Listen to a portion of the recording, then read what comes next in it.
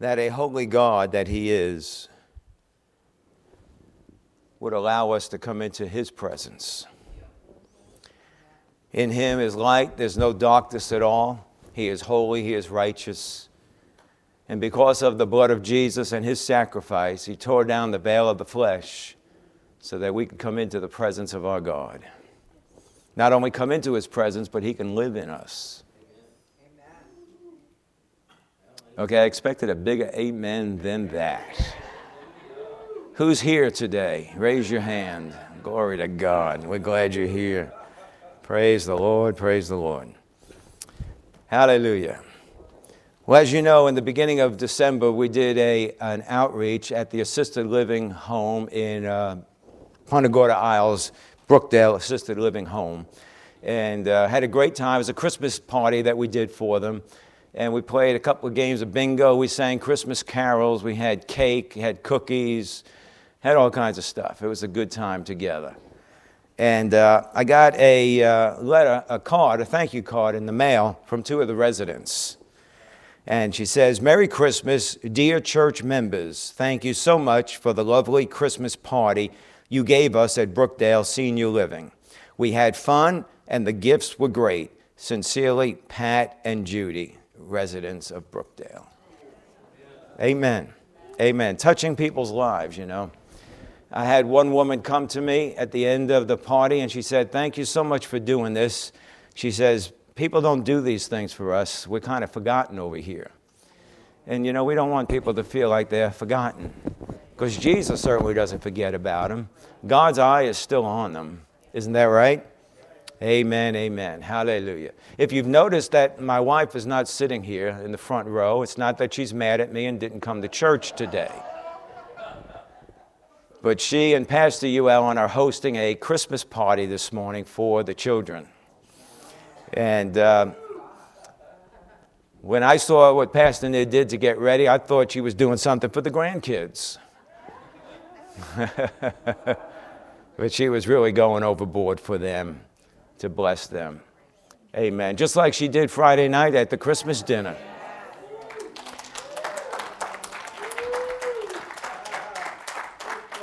I know that you all think that I did the cooking. But I didn't, because if I did, we would have spent the whole night in prayer. But she outdid herself again on the cooking, and the meal is just wonderful. Amen. Amen. And like I said, like I told people at the dinner, now you know why I've eaten so good for 50 years. Hallelujah. Amen. You ready to get in the Word this morning? Hallelujah. Turn over to 1 John chapter 5, and we're going to read verses 1, 4, and 5. 1 John chapter 5, verses 1, 4, and 5. We're going to do a quick review from last week, but you would have to get the teaching to get the whole thing. It says, "Whoever believes that Jesus is the Christ is born of God, and whoever loves the Father loves the child born of him." Then verse 4 and 5 says, "For whatever is born of God overcomes the world, and this is the victory that has overcome the world, our faith." Who is the one who overcomes the world but he who believes that Jesus is the Son of God? All right, so we've got the whoever that believes in Jesus. You've got the whatever that overcomes the world, which is faith. And then you've got the whoever that overcomes the world that has believed in Jesus, because you can't believe without faith. Isn't that right? So you've got the whoever that's born of God, and when he got born again, righteousness was imputed to us. Right standing was given to us before God spiritually. Isn't that right? And now that we are born again, children of God, have imputed righteousness, now we can live in practical righteousness, or live that righteousness outward in our everyday life. And a lot of that is developing character. You know, as the church, we don't need to be characters, we need to develop character. Isn't that right? Putting on the armor of God. You know, faith is part of that armor, okay? And faith, it says, whatever is born of God. You are a whoever, you're not a whatever. You are a whoever. The whoever receives Jesus by faith, and it's that faith, that whatever, that overcomes the world. That faith has to be born on the inside. It's not just you hear something with your physical ears and go, oh, I believe that. It's got to be born on the inside. Thank you for that rousing agreement. Thank you. God bless you all. See, because one of the biggest problems that's happened within the body of Christ is that we've moved out of revelation and we've gone back into information. And we think that because I heard something, I know it and I got that. You don't know it unless you have it in here. That's like I've heard people say to me, I believe everything the Word of God says. No, you don't. No, you don't. You know how I know? Because you don't do everything that the Word of God says. And unless you're doing it, you don't believe it. You could say, I have faith in it. I agree with it. But unless it's born in you and you believe it, and doing it, and that doing of that word is what sets you free. Amen. It's the experiential participation of the truth that makes you free. Isn't that right? Amen. So in order to live in practical righteousness, to live outward what's on the inside, we need faith in order to do that. We need faith to develop the character of God in our life. We became a new creature in Christ, but that character needs to be working outwardly. Amen. And I mean, I don't mean to be rude, but I'm supposing the person sitting next to you would like a little more of that character coming out. And I say that because there's nobody next to me. So whoever arriving at the whatever. What's the whatever? Faith. So the whoever arrives at the whatever. So who is it that overcomes the world? The whoever with the whatever. The whoever with the faith, the whatever, okay? When the whoever grows into the whatever, then the due time of whatever comes to pass. So you have to grow into those things. You can hear it, but you have to grow into it. And when you grow into it, then things can start happening in your life. What does it say in Mark 11:24? Whatever things you desire when you pray, believe that you have received them and you will have them. Okay, so again, the whoever is receiving by the whatever of faith and will have the whatever come to pass. See, it's wherever your faith is set, it will come to pass. Faith, born, not know, born. Faith born on the inside. It will come to pass. Amen. And we know over in Ephesians it talks about the armor of God. And there are three pieces of, in fact, the armor of God is all laid out in order.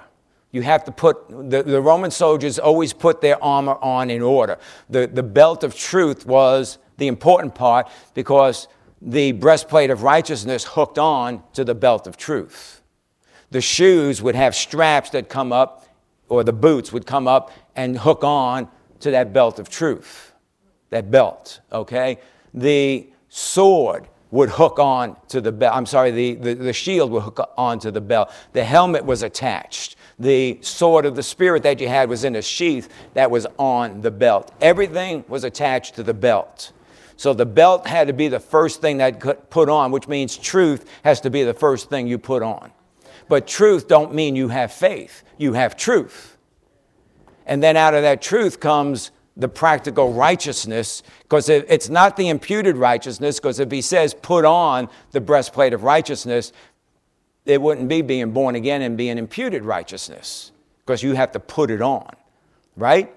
So it's practical righteousness. And out of that then comes the boots of peace, which is stability. Okay, that's what, it doesn't mean preaching peace to people, it means stability.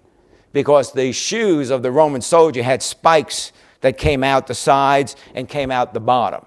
And when they got on rugged ground, they just stick into that ground and you couldn't move them. So in the same way, if they were marching down the street and somebody got in their way and fell down, they became mincemeat because the soldiers didn't stop. So when you've got that, your instability. You're off the roller coaster life. Your instability, that's the peace. Then out of the peace came the shield of faith. The shield of faith was not the little round decorative shield. It was the big shield, covered you from the head to toe. Ed's shield would be bigger than my shield because Ed's a lot taller than I am. So, but that shield covered you from side to side, top to bottom, and you stood behind that shield. And there's a lot of people that say things like, well, I had faith, I don't know why it didn't work. It's because you peeked. You don't stick your head out there. Well, I wonder if it's working. Bam!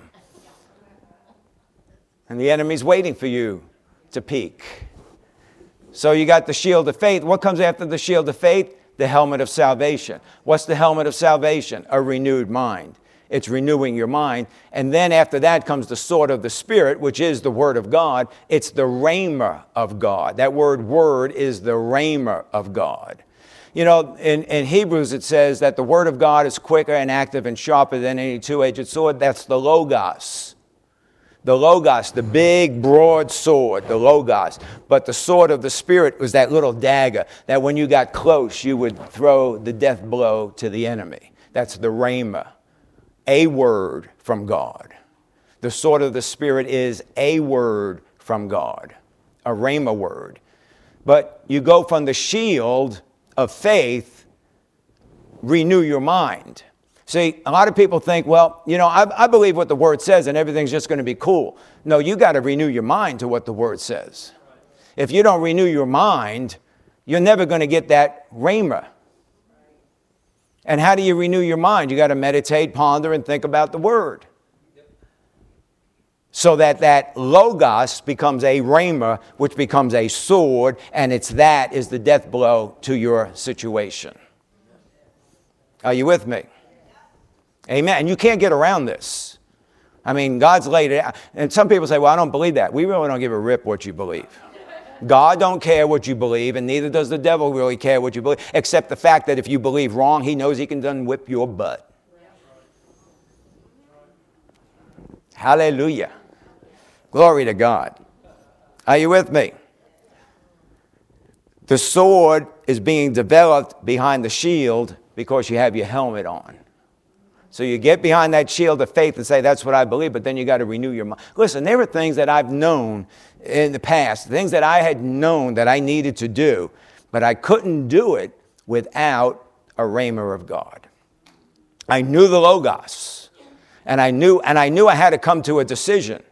And it took me months of meditating on what the Word of God says to where I came to the place and said, okay, I'll make this decision and do this. You know why? Because the decision has to be out of the will of your soul and not out of the thoughts of your emotions. When you make decisions out of your emotions, you will flip-flop, you'll vacillate, you'll get thrown down, pushed around. But when you set your will based on the Word of God, there's no change in it. There's no going back anymore. Amen. Are you with me? Hallelujah. So the whoever reaching the appointed time of the whatever. And then the vision and the goal comes to pass. Now we spent a whole service on that last week. There are more whatevers born of God than just faith. But faith is the whatever that's needed for everything else to work. Are you with me? And you really need to meditate on. Listen, I'm going back to, let's say, August. The beginning of August, the Holy Spirit started talking to us about foundations. And when he started talking to us about foundations, things started shifting in the church. See, I could tell by your face. What? See, you had no idea. You know why? You didn't catch it. That's why. You heard it, it was taught, you got information, but you didn't catch it. And starting back when foundations started being spoken to us by the Holy Spirit back in August, things started shifting. And you've got to go back. And you've got to start. This is why, live stream is good. But that flash drive can be in your car. And you can be listening to it regularly instead of once in a while when you're done with coffee or whatever, and then maybe we'll get over to see a little bit of live stream. I got like 10 minutes to watch. And you get nothing out of it, except you feel good about yourself because, I did something.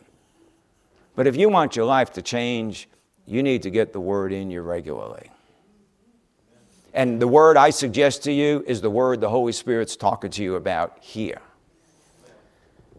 You don't come here for a service and then you go out there and listen to every Tom, Dick, and Harry, whatever.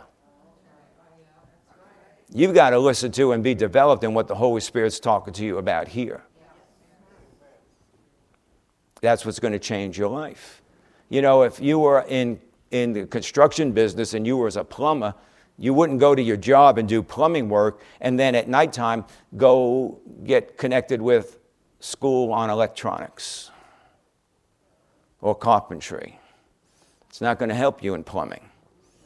Give me all those updates on electronics. No, you need updates on plumbing because you're a plumber. See, and this is the problem in the body of Christ. People don't know where they belong. And they're like this, grab here, grab here, grab here, just something. And they live in confusion, not settled. You really need to meditate, think about, and ponder what the Holy Spirit has been saying since August, on Sundays and on Wednesdays, and get a hold of these things. Because you have to catch what the Holy Spirit is saying. These last two, this week and last week, is really a culmination of what the Holy Spirit's been saying and bringing it all down. But without the foundation of it, you don't get the ending. You think you get it, but you missed a lot of words. It's like the difference between run out into the street and don't run out into the street. Well, I got the ending part, run out into the street, but you missed the first part that said don't. It has a different outcome. Amen. Acts chapter 20. Let's move on to some new stuff today. Acts chapter 20, verse 32.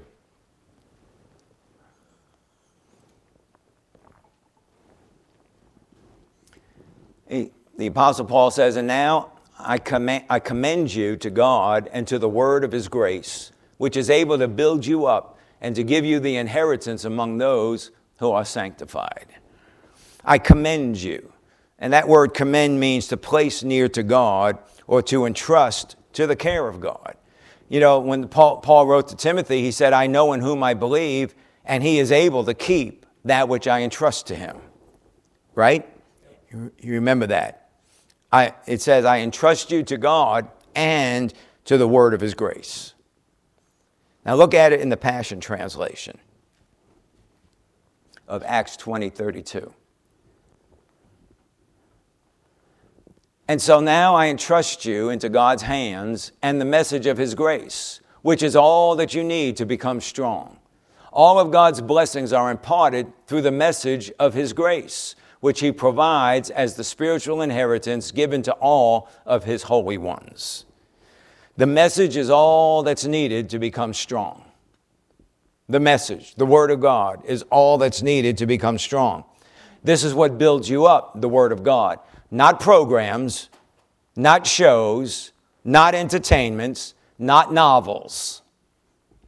The Word of God and the Word of God only is what makes you strong. It's the word of his grace. His grace. The word of his grace, which is able. The word able means to have the inherent ability. It is the Greek word dunamai. It has the power to do it. It has the inherent ability to do it. But what is your part on it? You've got to plant it.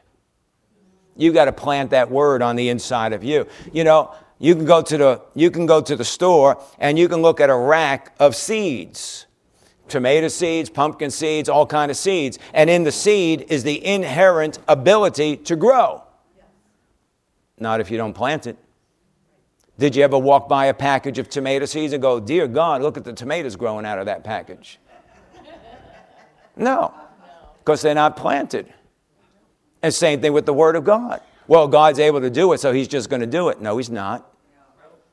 He didn't just make you get saved, did he? He didn't make you do anything. He's given you free will, and you get to choose. You get to choose whether you want to plant the seed or not, or whether you want to just la around.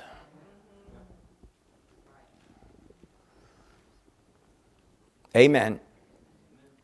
It is able to build us up and make us strong. It means to construct us and erect us like a building.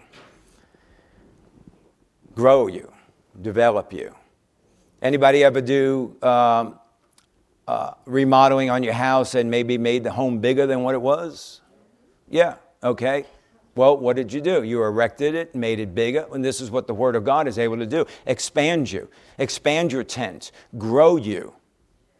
In fact, the word also to be strong also means to increase your potential. You realize that if you spend time in the Word of God, your potential will grow? Amen. Some people are like, well, this is all I can do. Well, that's because that's all you know. You don't know anything else. That's as far as you've gone, but you can go further. Your potential can increase. The word make you strong also means to make you more able. People are amazed every year at how much my wife and Pastor Hugh Ellen do out here in setting up all of this Christmas stuff, inside, outside. People are amazed. Well, why? Because they're able to do it. They had the potential to do it. Why? Because they're depending on God. They're declaring what the Word of God says. I had a man come by just last week, and he's looking at everything out here, and he goes, man, you must have had a crew come out here and do this. I said, 2 people. 2 people did all of that, inside, outside. Amen. Are you with me? Well, that's only because they've grown in their abilities, being able and having the potential to increase inside of them, and to do it with great joy. You know, most people will look at something like that and they'll go, oh, that's just too much. When we had our house and we had all the villages set up in the house, people would look at it and they go, oh, this is just too much for me. It's just, you know why it's too much for you? Because you're trying to do it all at once. But how does anything get done? How does that all get done? One piece at a time. That's how it all gets done. The villages get put up one piece at a time. Amen. A lot of times we just get weary because it's in our own minds. But the message of God's grace is all that is needed to become strong and to be built up. To become strong, this is a growth factor involved here, that you are being built, you are being made strong. The more that you take in the Word, the more that's going to happen. A house is not built overnight, and neither is a life. You know, as workers keep working on the house is going to be built. If the workers stop working on the house, then the house won't be built. Is that right? So go to 2 Timothy 2:15. 2 Timothy 2:15. Working on the house, very important. 2 Timothy 2:15.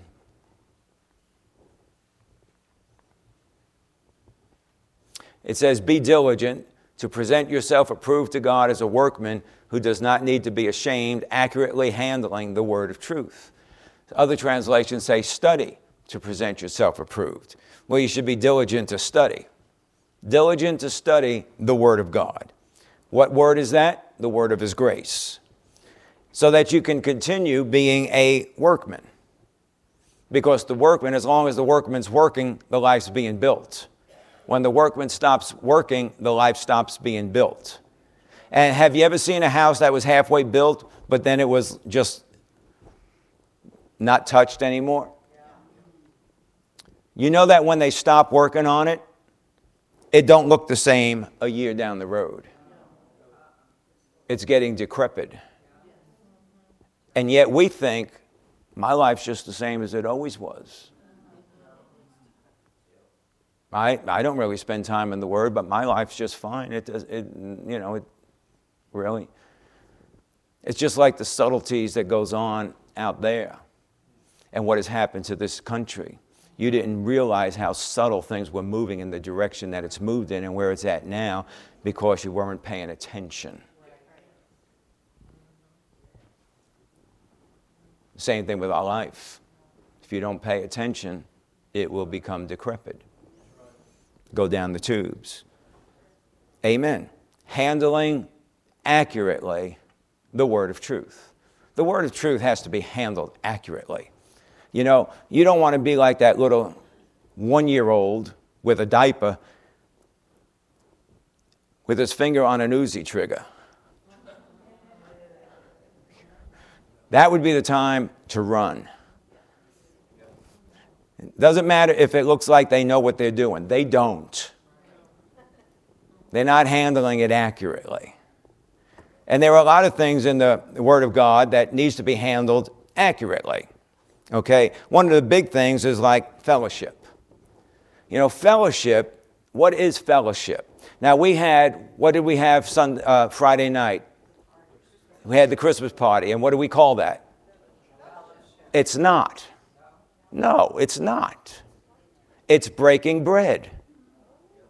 90% of what we do in this church is breaking bread. It's not fellowship, because fellowship is, tell me what's the Word's been saying to you. What have you been studying in the Word? You know, let's talk about the Word. That's fellowship. We have men's breakfast once a month. Yes, the world is safer after we meet.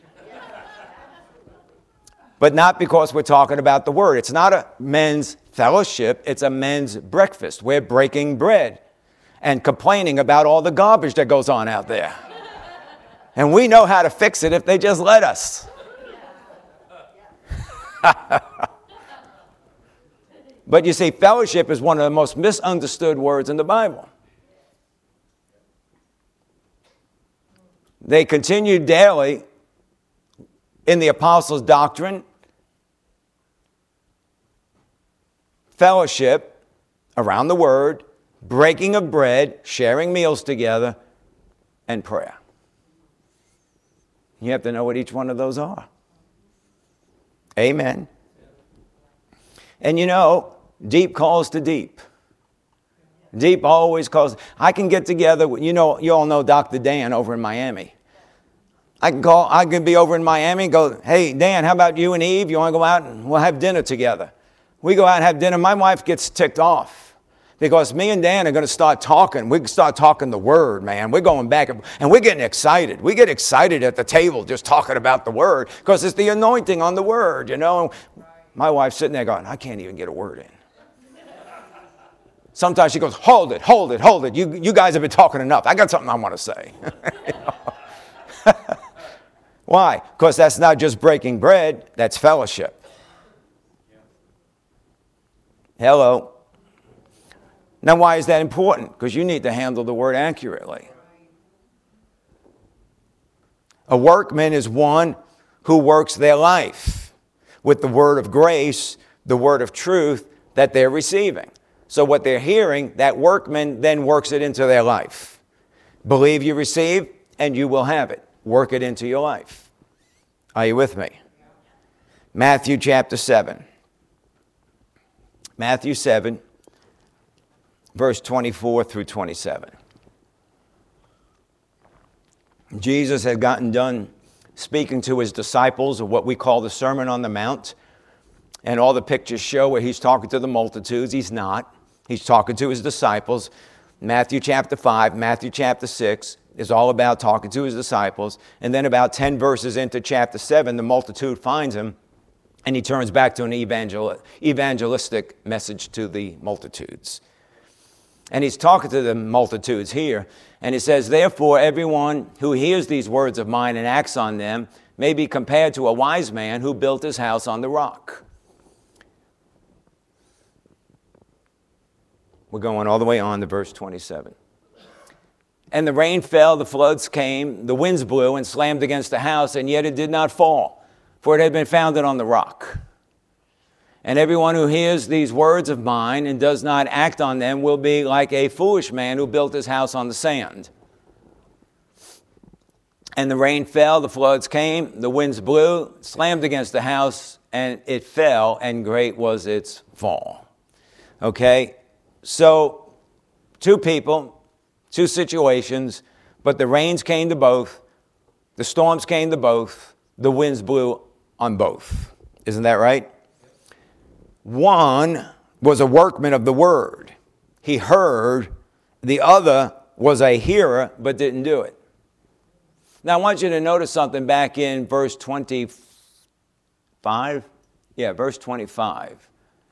It says, the rain fell, the floods came, the winds blew, slammed against the house, and yet it did not fall, for it had been founded on the... What is the rock? Come on, let's not be theological here. What is the rock? Come on, nope. What's the rock? Nope. Revelation. A voice in the wilderness. Peter said, you are the Christ, the Son of the living God. And he said, flesh and blood did not reveal this to you, but my Father that is in heaven. And upon this rock of revelation knowledge, I will build my church. It had been founded on the rock of revelation, the Rhema of God, the revelation, what comes alive, born on the inside. That's the word we can do. A lot of people trying to do the Logos, but they're in works. Now, you can try to do the Logos, but you need to be renewing your mind. And you need to be getting things alive on the inside of you. Are you with me? So again, one of them was a workman of the word. He heard the word. He was a workman of the word that he heard. And the other was a hearer, but didn't do it. Probably the one that heard it and didn't do it was a really good talker. You know how people are good talkers, right? But he never gave a thought to doing it. One was built up and made strong. The other was weak and fell apart. The workman was strong in the storm, but the other one's life collapsed. Workman of the word, of the Rhema. See, you got to be a workman for Rhema to be produced in you. And then you have to be a workman to work the Rhema and have it working in your life. Are you with me? I go back to Acts 20 again, verse 32. Acts 20, 32. Now I commend you to God and to the word of his grace, which is able to build you up and to give you the inheritance among all those who are sanctified. The New English translation says, and now I entrust you to God and to the message of his grace. This message is able to build you up and give you an inheritance among all those who are sanctified. So if the message is not taken hold of, if the message is forgotten, if the message is not thought of, then it can't build you. Right? Even though the message has within it the inherent ability and power to do it, but it has to be planted in the soil. So again, we go back to the parable of the sower. It's all about the parable of the sower. How you received the word. Did you receive the word? Did the word get stolen from you? Is it producing on the inside? So therefore, faith, whatever is born, faith, born, the Rhema, is a necessary ingredient for growth. Absolutely necessary. Faith receives it into ourself so it'll grow. I get behind that shield, faith. I receive that. Okay? But now I have to renew my mind to it so that I can grow into it. The sower, hear the word. Remember, he heard the last person in the parable of the sower. It was sown on good soil. This is the person that hears the word and understands it, and he will bear and bring forth 30, 60, and 100-fold. Isn't that right? All right, so number one, you got to bear it. It's got to bear fruit on the inside, and then it gets brought forth into your life. 1 Thessalonians 2:13, Paul says that you received from us the word, not as the word of God, but as you received the word not as a word of man, but as the word of God, which is able to perform its work in you who believe. Believe what? Believe what the word says. In you who believe, right? So, what's the difference between faith and believing? Faith is a noun. What is a noun? Person, place, or thing. So what is faith? It's a place behind the shield. But believing is a verb. And that noun has to turn into a verb. The shield has to become a sword. You'll never defeat the enemy with a shield. Never. Only with a sword. And it's an upfront and close battle with the enemy, so you can jab that sword into him. Remember David, when he fought with Goliath? It says he ran to the battle line. He said, I'm going to confront this uncircumcised Philistine that has taunted the armies of the living God. And just like the lion and just like the bear, he'll become just like one of them. He ran to the battle. He didn't run from it. You don't run away from stuff. The only time you run away from stuff is when you don't have a rhema. When you have a rhema, bless God, we're running into that battle and we're jabbing this thing, killing it. Are you with me? Amen. Where are we at? Let's look at the Message translation here. Acts 20:32.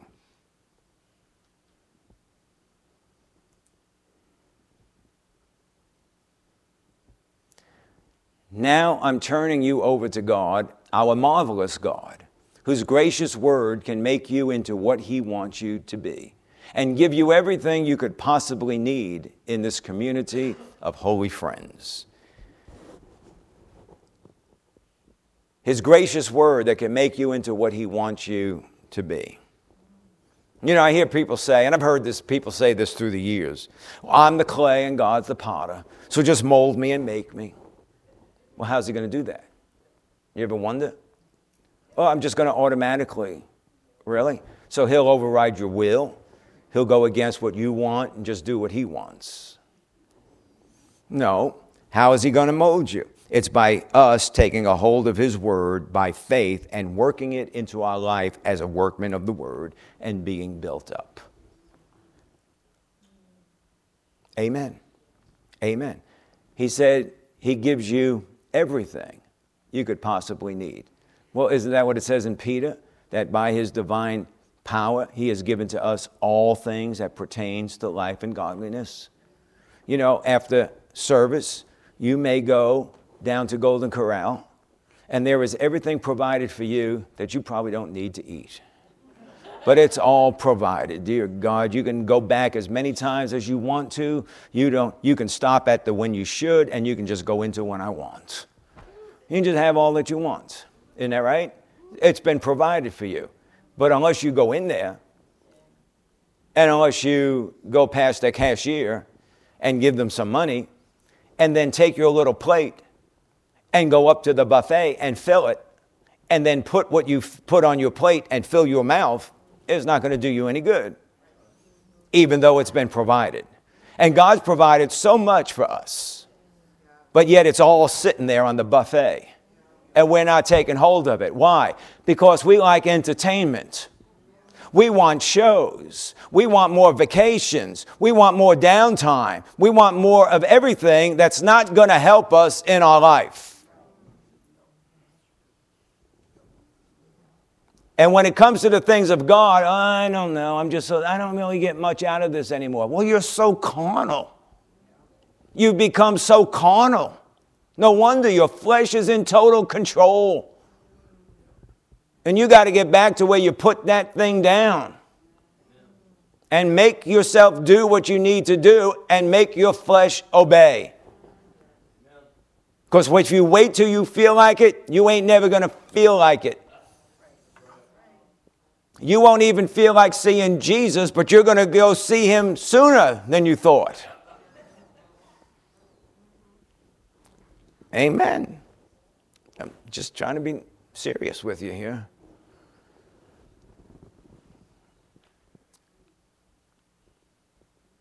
Give you everything you could possibly need in this community of holy friends. The word in, such a small word, because a lot of translations use the word among the saints. It's not among, it's the Greek word en, and it means in. It's in the saints, not in the community, except that it's in each individual that's in the body. In Ephesians, it says, Ephesians 1:18, that you would know the hope of his calling and the riches of the glory of the inheritance that is in the saints. It's in you. When you got born again, it was put in you. You're waiting for whatever when it's already in you. And now it's up to us to bear fruit and bring forth. God's given you that right on the earth to do these things. There's an earthly inheritance. It's called possess the land. But then there's also a spiritual inheritance called enter the kingdom. Spiritual inheritance, earthly inheritance. You can possess the land on the earth and enter the kingdom in the spirit realm. And both of them has inheritance. He's blessed you with all spiritual blessings in the heavenly places. And you can receive out from that spiritual place because you're born again spiritually. And you can receive out from that spiritual place and you can bring it into the natural realm so that you can possess the land. There's a good book somebody just finished writing called Building the Soul, Building the Bridge of the Soul. You might want to get a copy.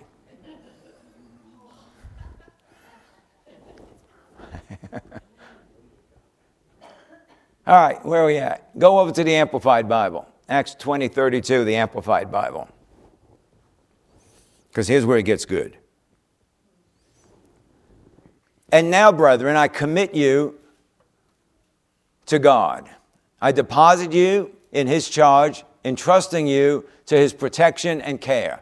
And I commend you to the word of his grace, to the commands and counsels and promises of his unmerited favor. It is able to build you up and to give you your rightful inheritance among all God's set apart ones, those consecrated, purified, and transformed of soul. To give you your rightful inheritance. To those that are set apart, consecrated, purified, transformed. Your rightful inheritance. So, I'm just going to ask you a question. Do you think that Mark is going to have the same inheritance as Rich? Who's going to have the same inheritance as Rob? Have the same inheritance as Pastor Morgan? Do you think everybody has the same inheritance? But yet this is what everybody thinks. We all get the same. We're all born again. We all get... No. Everybody has a rightful inheritance. Those that are set apart, consecrated, purified, and transformed of soul. Every one of these is a level of being set apart. The set apart ones. Who are the set apart ones? The ones that are consecrated, purified, transformed of soul. Every one is a level of being set apart, which equals the rightful inheritance for each. Jesus had disciples, didn't he? He had multitudes of people that would just follow him and throng in on him, and they would be there every place he would go. They were disciples.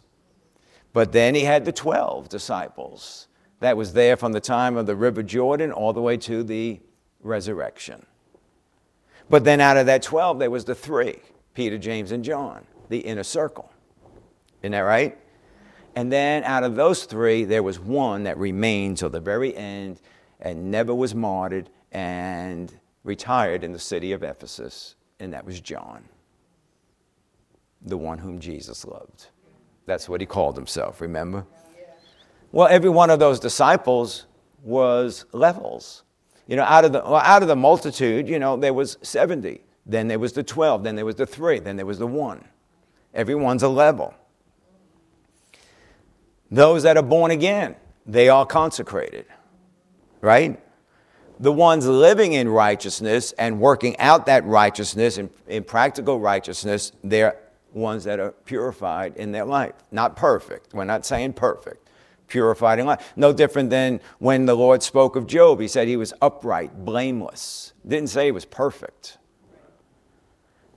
And then there are those that renew their mind to be Christ-like in character and in faithful service to the Lord. Those are the ones that are transformed in soul. And what do we know about the soul? 3 John says that you would be in health and prosper in life even as your soul prospers. Even as, just as, or in direct connection to how your soul prospers, so you will be in health and be prosperous in life. So how does the soul prosper? By becoming more like Jesus. Having Jesus increase in your life. You know, we say this all the time. Oh, Jesus, more of you, less of me. Well, what are you doing to make that happen? You know, we come up with all these cliches and we feel so good about saying them, but what are we doing? My wife used to say years ago, she would say, I'm never going to let that happen to me. And I'd say to her, so what are you going to do about it? What are you doing about it? You can't just say that. What are you doing so that that becomes a reality?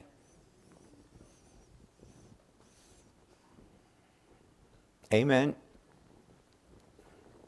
Hallelujah. As our soul prospers, taking hold of the word of his grace, getting it in our heart, getting it in our mouth. It's able to build us up, make us strong, to be a worker of the word, increasing the potential and making us more able in doing the word in our life. This is each one is receiving their rightful inheritance. Not everybody will receive the same because there's levels of rewards in heaven, just like there's levels of punishment in hell. The kingdom of God is a kingdom of faith and action. Amen. Hallelujah. How many can take one more verse? Who give me 5 minutes? All right, 5, 10, 15. God bless you. Appreciate that. 1 Corinthians chapter 3, verse 10. And we're going to look at it in some different translations. 1 Corinthians 3:10. Paul's talking about building off of the foundation. He said, according to the grace. Oh, can we go to New American Standard?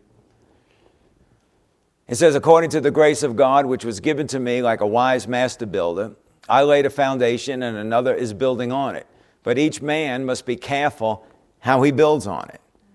So, you know, how many of you ever had a house built or something built here in the community or any place? Okay. And what do you have to deal with? Building codes that we love. We all have to deal with building codes, don't we? And it has to be built to code, and it has to pass inspection. Well, God has codes. He has standards for building our life that we have to follow. Amen. Look at the Passion Translation.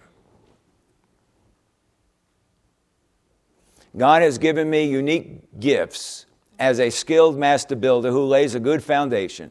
Afterward, another craftsman comes and builds on it. So builders beware. Let every builder do his work carefully according to God's standards. It has to be according to the way God says to build it. Otherwise, what? You're building on the sand. You don't want to build on the sand. You want to build on the rock of revelation. Revelation is the rock that you build your life on, that the gates of hell is not able to overpower it. So if you don't build your house on the rock of revelation and you build it on Logos, or you build it on just what you think, you're building on the sand, and the gates of hell will prevail. Is that right? We don't want that. We want it built strong and solid on the rock. Amen. That's God's standards for building. Look in the Message translation, verse 10. We're going to read verse 10 through 13 in the Message translation.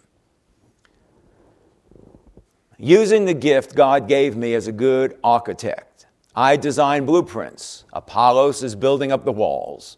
Let each carpenter who comes on the job take care to build on the foundation. Remember, there's only one foundation, the one already laid, Jesus Christ. Take particular care in picking out your building materials. Eventually, there's going to be an inspection. If you use cheap or inferior materials, you'll be found out. The inspection will be thorough and rigorous. You won't get by with a thing. Amen. Which goes back to what we say. You can't be the skinny guinea with the tiny hiney and think you're just going to slide by. It ain't going to happen. And I can say that since I'm a skinny guinea, or, you know. But you're not going to slide by like sometimes we think we can. Nothing is out of the reach and the eyes of God. Amen. Amen.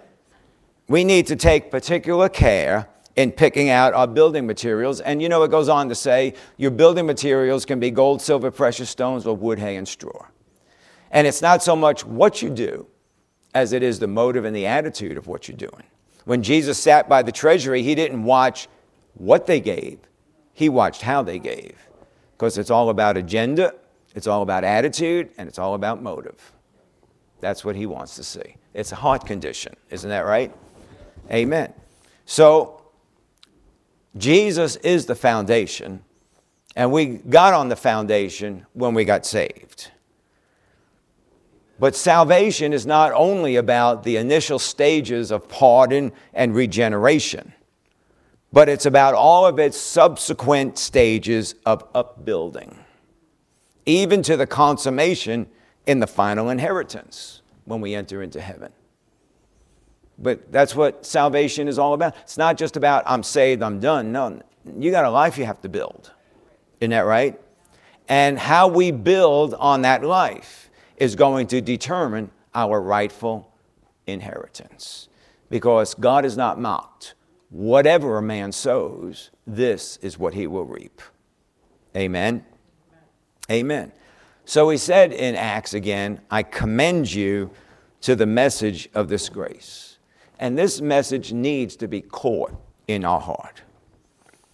Jesus taught the multitudes, the parable of the sower. He taught the multitudes, but then he explained it to his disciples.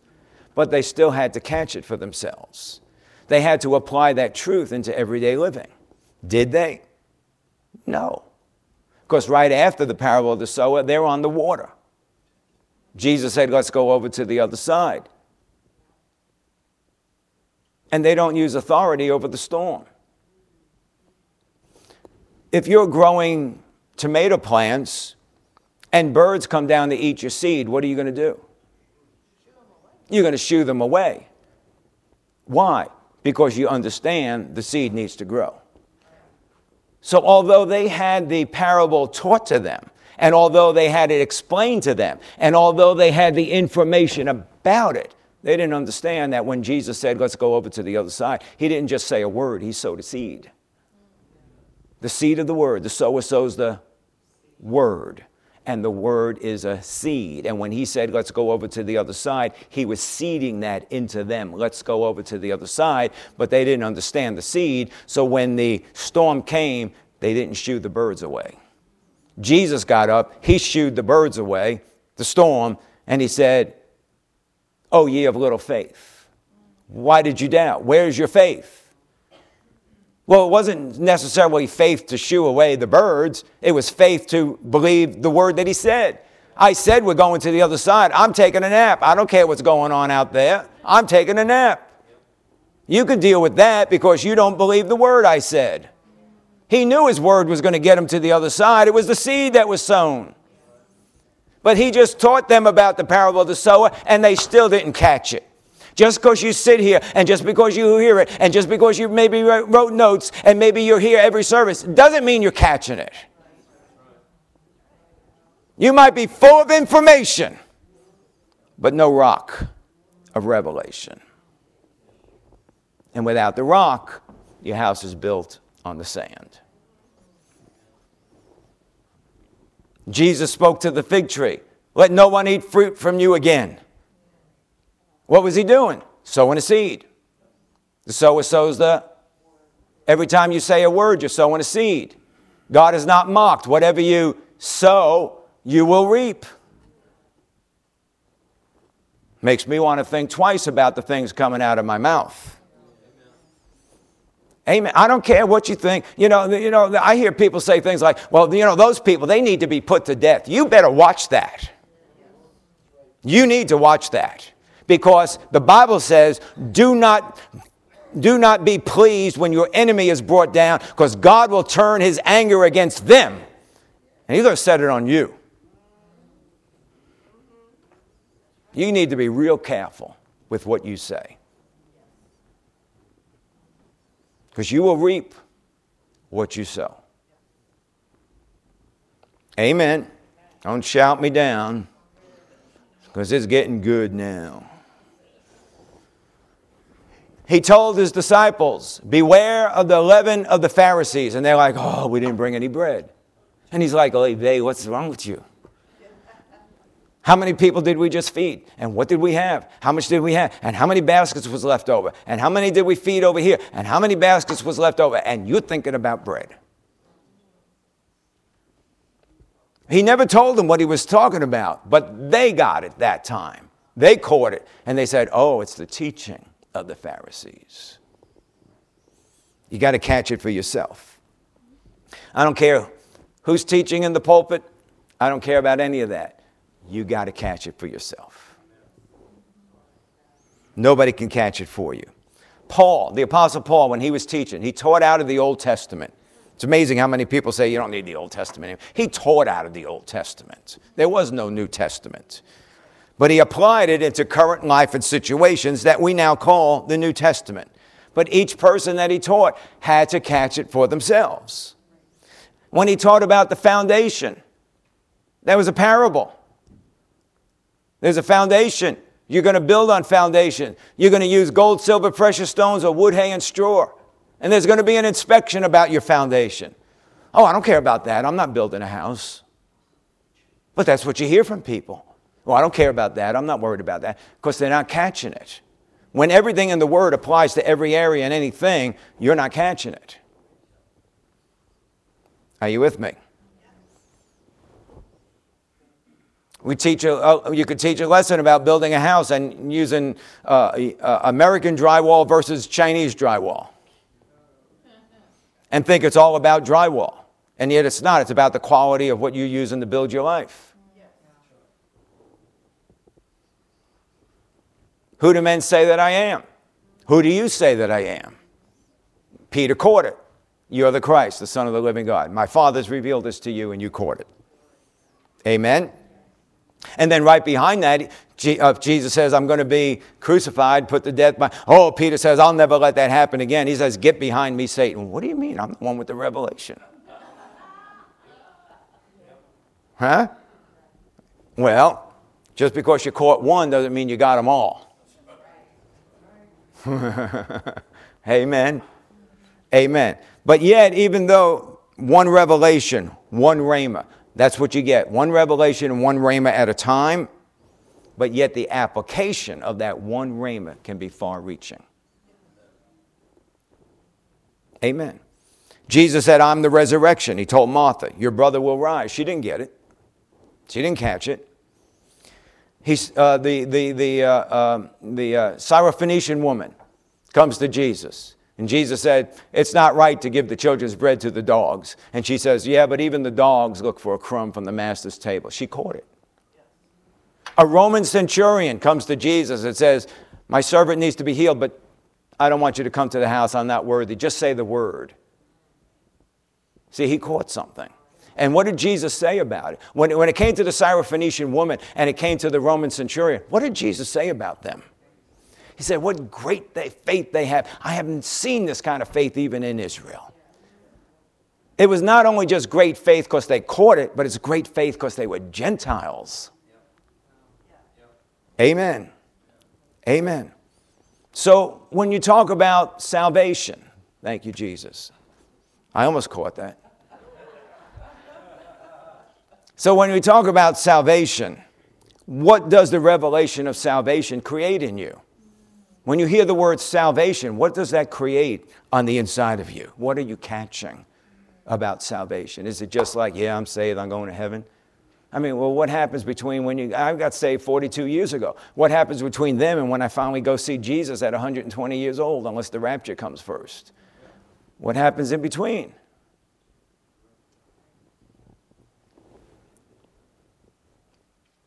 We have to be catching some things of what the Lord's saying to us.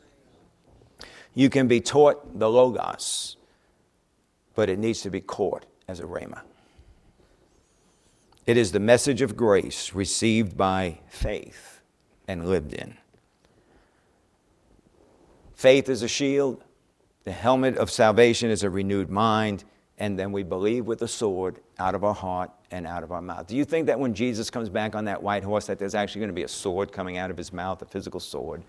No, what did Jesus say? The words I speak to you are spirit and they're life-giving.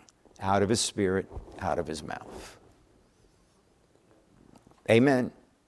Amen. The problem is spouting things out that we haven't meditated on. And we're speaking things in Logos form, not Rhema form. If something hasn't developed in you inwardly, it cannot create from you outwardly.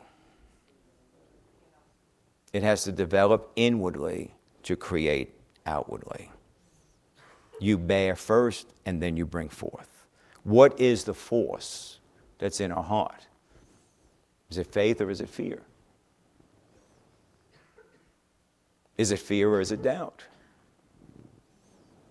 Is it stability or is it wondering? Is it belief or unbelief? Is it surety or is it anxiety? What's going on the inside of us? In the midst of turbulence, are we receiving the word of his grace and his unmerited favor? Are we doing the word that we have received? The message of his grace that we receive has the inherent ability to build us up, make us strong, and deposit into our life the rightful inheritance that continues to grow as we move from the consecrated into the purification and into the transformation. As we continue to move along, that inheritance grows.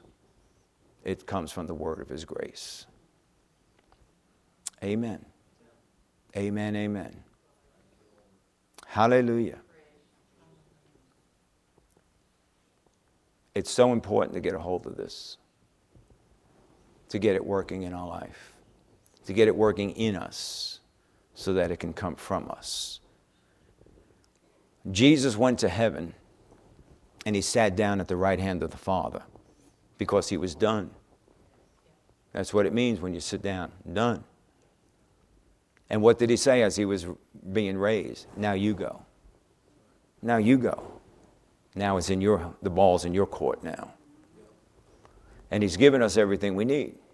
He's given us authority, given us dominion, given us his word, his Holy Spirit. He's given us his grace, his mercy. He's given us his righteousness, given us salvation that we could take hold of. He's given us all things that pertain to life and godliness. And that's now up to us to now go and do like he did. Jesus said, the works that I do shall you do also. And what do people think about? Oh, these great, wonderful, powerful miracles. I'm about speaking to the fig tree. How many of you spoke to the storm that was coming through? With faith, expecting that you could speak to it and just done. Okay, we're done. It's passing us by. You know, I mean, that's the works of Jesus. Jesus went around teaching, preaching, and healing. 2/3 of his ministry was words. Only 1/3 was action. But we get all caught up on the spectacular that we miss the supernatural. And just a word out of my heart. Let no one eat fruit from you again. Done. Let's go over to the other side. Done. Finished.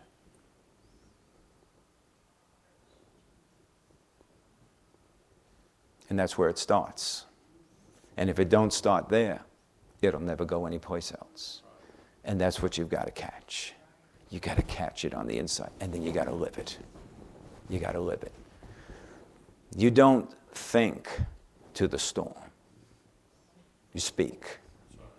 You speak to it. Are you with me? Amen. Amen. Lift your hands to the Lord. Father, we bless you. We honor you, Lord. We give you all the praise and the glory. For you alone are worthy.